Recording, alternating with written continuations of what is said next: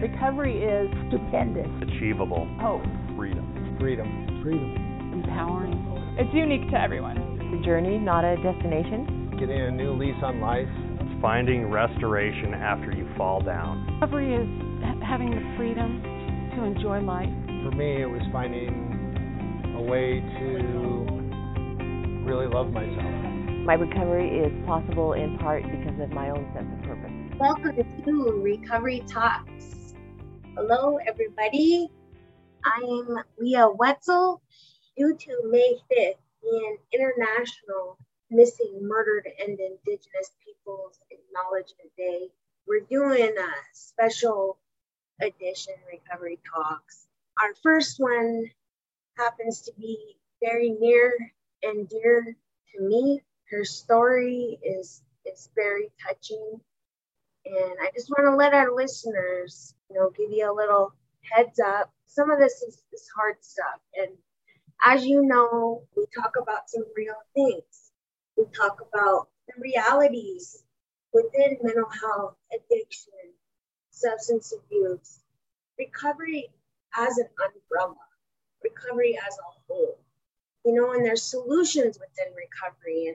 And so now that I rambled off for a little bit, I want to introduce to you my wonderful and dear friend, Joanne Wake. Joanne, thanks for being here today. Tell our listeners a little bit about yourself and who you are. My name is Jo Wagner, Joanne to most. I am a mom of 3 kids, 20, 17, and 11. I am a widow. I live in East Glacier, Montana, and I am starting to do some advocacy work in Browning. So being a Blackfoot, being an enrolled member yourself, or, whether, some of us, we're sovereign no matter what our blood quantum is, but belonging to that confederated nation, what would you say about this epidemic there for our people? The MMIP epidemic. I feel like a lot of people think it's really super complex, and I don't know that it is. I feel like with the MMIP stuff that we have going on our reservation, whether it be murdered or missing people, it's so prominent. It's like so normalized, which makes me so sad. There's so many kids that are growing up on the reservation that have family members who have been murdered, or family members who have been missing, and it's like this weird normal thing for youth these days. But I feel like on top of that, there's like the normalcy of everybody else on the reservation, adults of all ages, from early 20s to elderly, that there's a normalcy there too. And I think that there's kind of a little bit of like, Browning is a small town, and our reservation is it's fairly big. It's the biggest one in Montana. So there's a lot of little tiny towns all over, but it seems like there's a status that certain types of people are looking for, especially in the drug life. There's a certain status that people are seeking. And, when you're sober, like life, you don't seek that status, so it's like where it's a weird place of being like wanting change. A lot of people want change there. A lot of people want to, have their voices be heard, but really don't have any way to get their voices out, or they're shut down by a lot of other people, on all kinds of ends. So, I mean, I feel like it's just going around and around in circles, and nothing really gets changed. Right. And you would know this firsthand, within the work that I've been doing just in the past year with the North Central Montana Missing and Murdered Indigenous Task Force. The highlight is the sex trafficking. The highlight is within what the rest of the world thinks is going on. But you yourself, us, we grew up in Helena. We grew up urban off the reservation. You married somebody from there. I married somebody from there. You guys lived in Browning. You're still living in Browning. You see it firsthand, and you went through this. You have that life experience of going through this and coming out to the other side. Would you mind sharing that with us, where your passion really does derive from? Yeah. So, like you said, I grew up in Helena, so I kind of have a balance of both worlds, the non-native world and the native world. And because I married my husband, who is Blackfeet, was Blackfeet, and grew up in Browning, I have a little bit different understanding, I guess, for like res life, just in trying to help him navigate the white world, pretty much. You know, I moved him away from everything that he knew to come and stay in Helena, raise our kids in Helena. And he did well. He thrived. He was such a good dad, you know. And so we had come home for July 4th in 2017, and my husband, Shane LaPlante, was murdered. He was stabbed 27 times. And I know there's like a lot of, you know, there's a lot of violence in Browning, but Shane's case was so random, I guess you could say. We had come up to Browning to do the holiday with our family, and you know, we had plans to spend the holiday weekend, you know, just hanging out, enjoying our time with our family, and just, you know, living life. And we brought our kids with us. Our 2 daughters and my son was, you know, on a 10-day camping trip down by Bozeman. And Shane and I had decided that we were going to do family stuff separate because, you know, like my family is a little bit different than his family, and it seemed to work better that way. So when he left, me and my girls went and did our own, you know, fireworks and just, you know, our own thing. And when we had come back to East Glacier to go back to my mom's to go to bed for the night, I had stopped and checked in on Shane, and he had decided that he was going to stay. And later was, after me and the girls went home, he had ended up at a wedding reception. I know a lot of people in Browning are really familiar with Shane's case because I made sure to promote it in the media. I made sure that there was lots of news coverage, and so a lot of people back home really know or are very familiar with what happened to Shane. But I don't know that I ever really got to say, you know, what my side of the story was, because I know a lot of people kind of tend to jump the gun and just make assumptions about what happened and stuff. So I'm glad I get to do this. But so he had interrupted a wedding reception, and it had already been decided by the wedding party that there had been multiple fights, and the next person who came onto the property who wanted to have any type of drama, they were well prepared with knives. And Shane had come through the property, and, you know, as to the story of what led up to him being killed, we really don't know. But he was attacked by several people with knives, and like I said, stabbed 27 times. He held on for, I want to say, almost 2.5, almost 3 hours after being stabbed in his neck, his back, his head. They had used knives so large that some of the knives had gone through his neck and out the front of his throat. And so when I got the call from, well, my mom had received a call from a police officer who's a part of our family, and told us, you know, what she had told her what happened, and said, you know, we need to go to the hospital. So my mom woke me up. We decided not to tell my girls what was going on. And so I had made it to the hospital, and I honestly, I feel like, you know, we just had a lot of angels around us at that time, because there was a lot of things that had happened that weren't typical for Browning IHS hospital, where we were allowed to go in the back with Shane. And usually in a trauma situation, they don't allow family to go back, but I was allowed to be in the back with Shane and pray for him.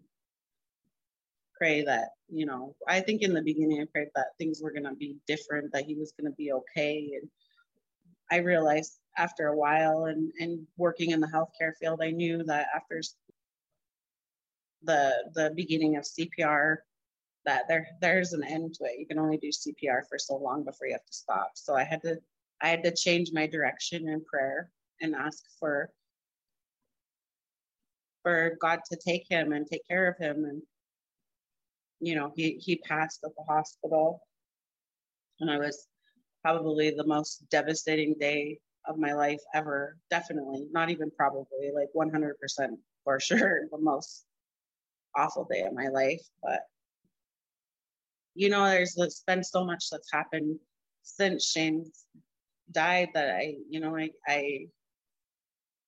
can't say that it was all in vain. You know, I was able to, I think because I grew up in Helena, I was able to navigate the justice system a little bit better than most people in Browning. There's not a lot of people that kind of stand up for themselves. As they're fearful of law enforcement. They're fearful of investigators, you know, coming to talk to them. You know, they may be in fear of the other people involved.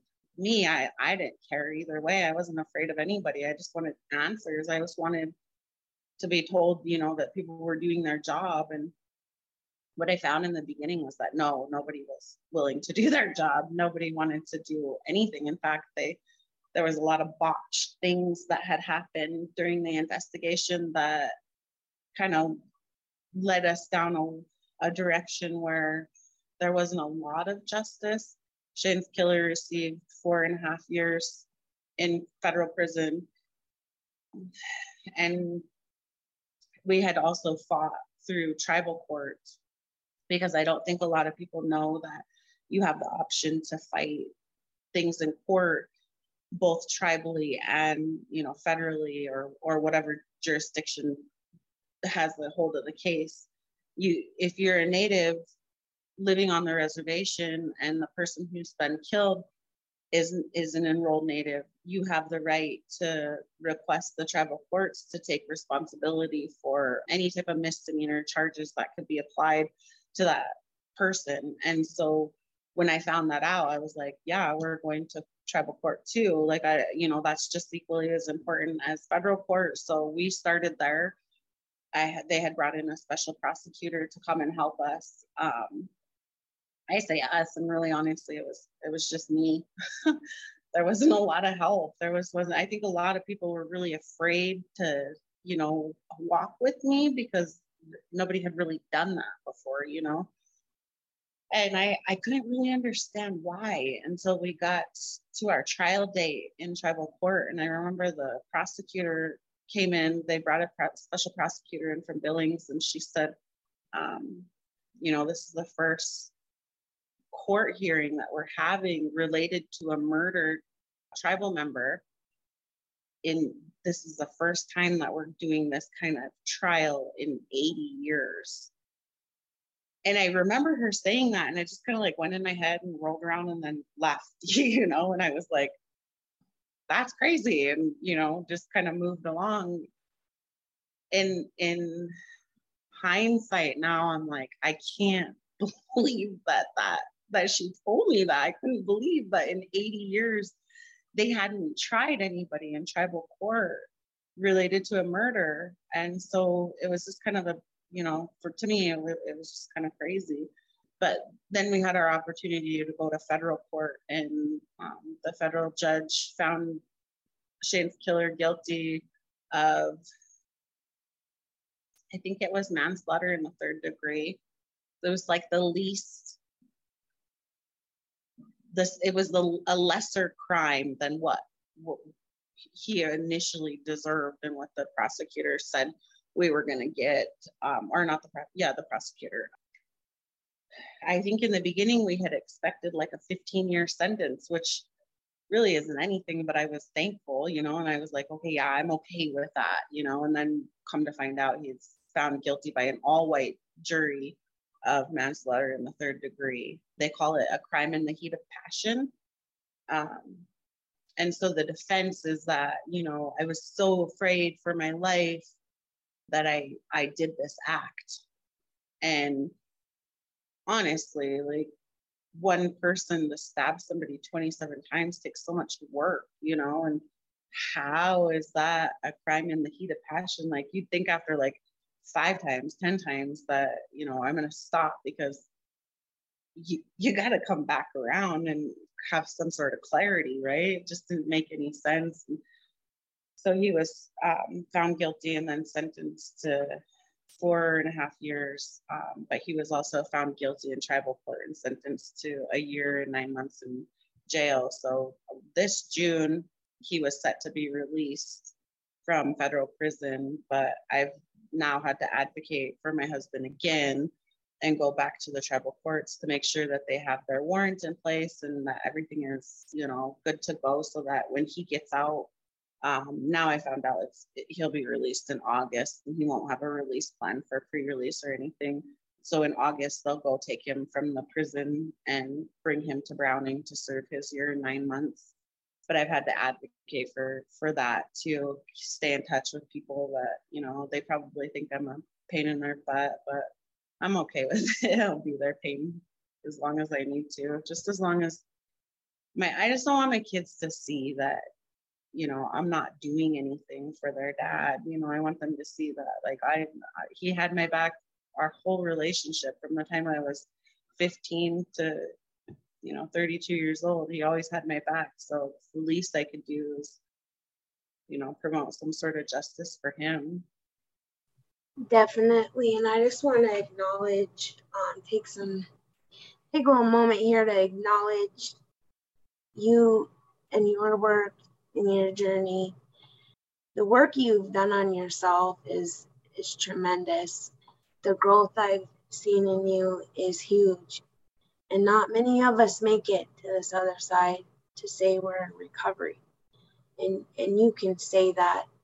And I just want to take the time to also acknowledge and say his name as well, Shane LaPlante.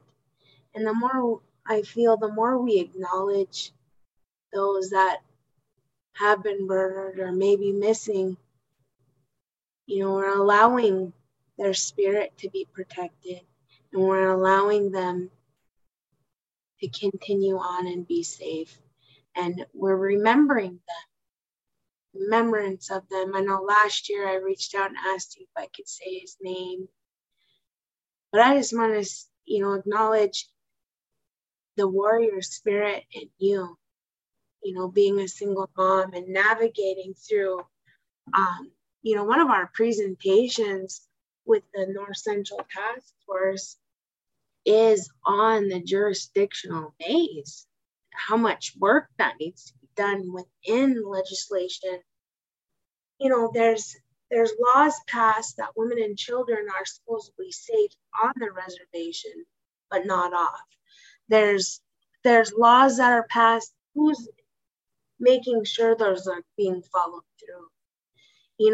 You sharing your story and you inviting you to that symposium last week. I invited Joanne to the second ever in the history of Montana, second state symposium.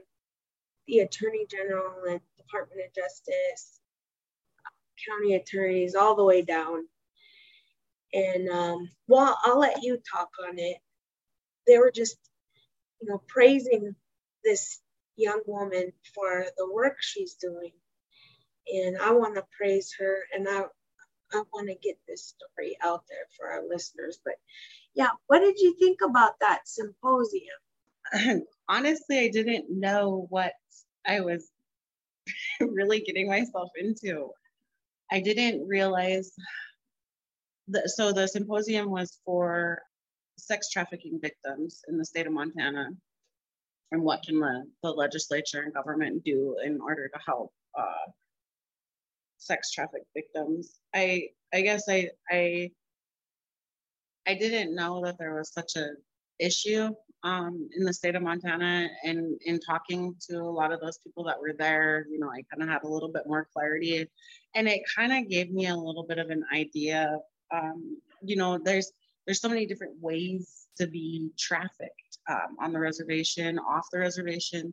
But what I see is that, you know, in talking to some of the people that were there, that where I'm at on the reservation, trafficking is a lot more prominent than people think, because it can be, you know, moms trafficking their children for drugs, aunts, uncles, grandparents trafficking children for drugs, or men trafficking their women for drugs and money or whatever.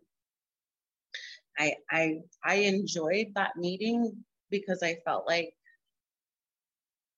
after going through everything that I went through to find justice for Shane, I finally felt like there were people that had the positions to promote change in Montana. I finally had their ears to listen to me.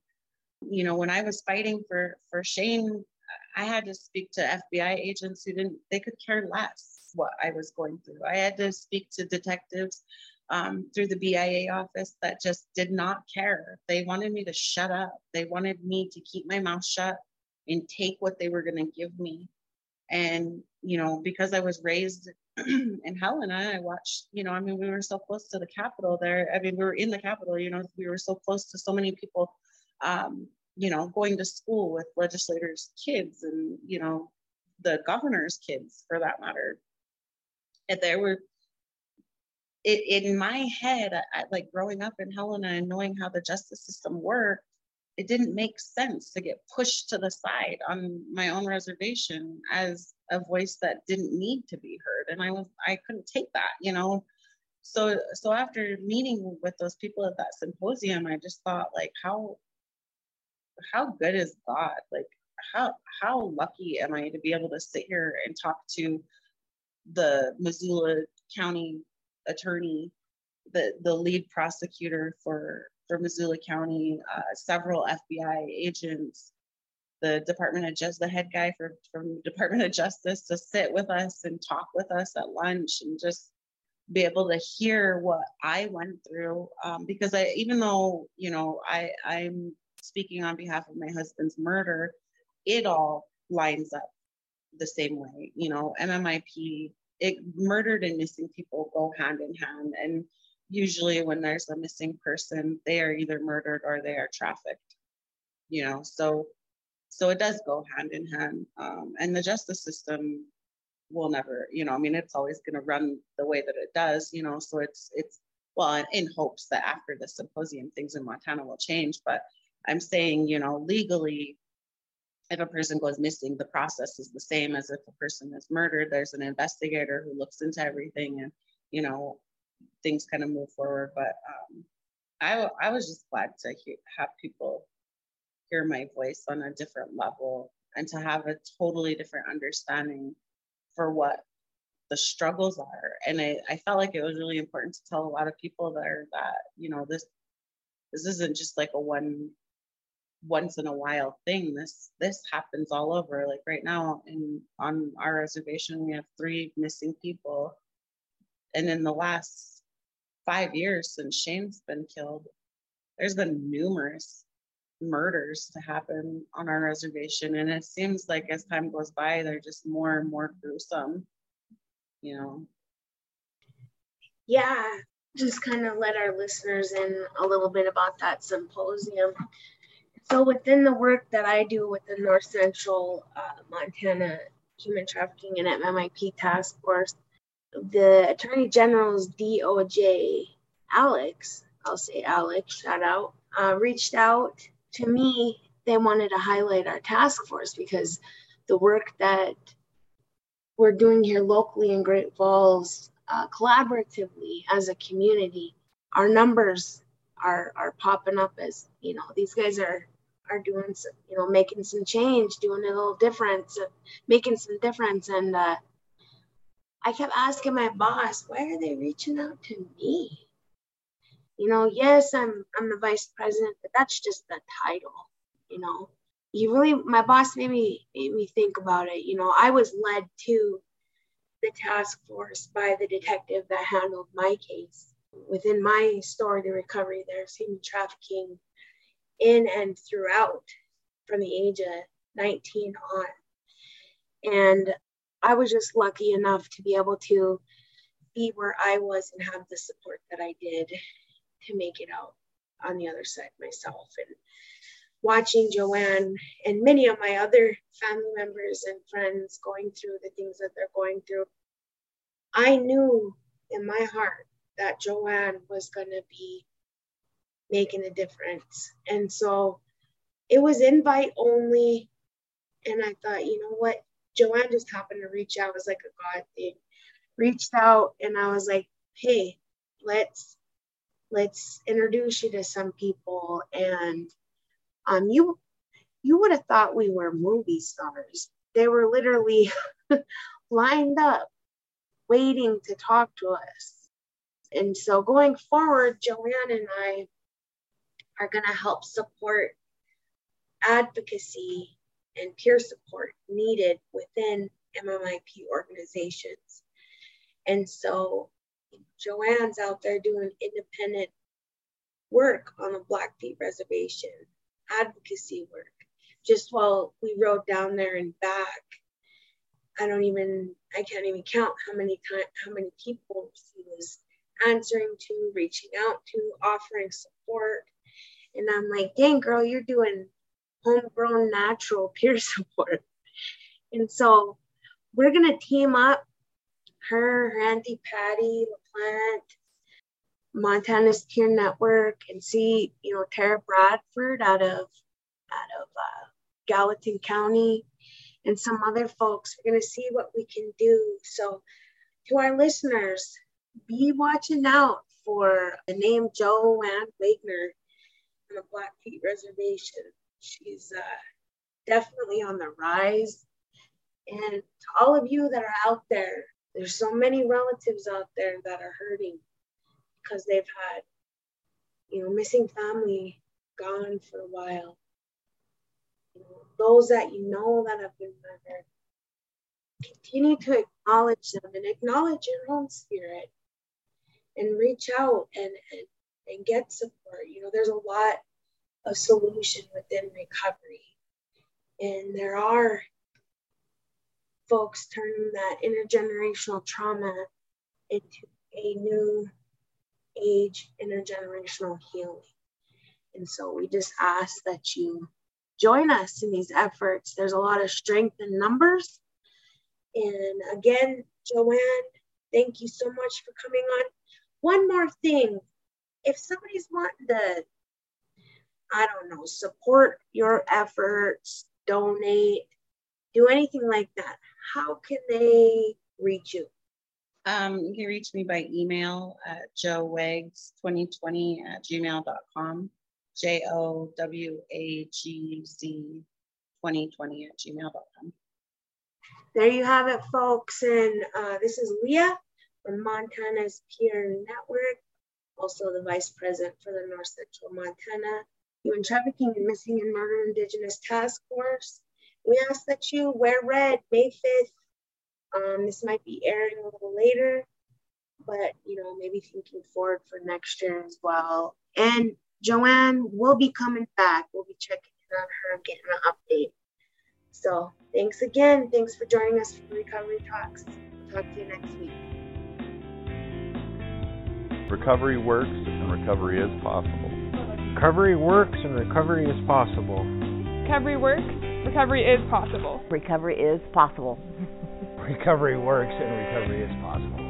Recovery works and recovery is possible. Recovery works and recovery is possible. Recovery is possible.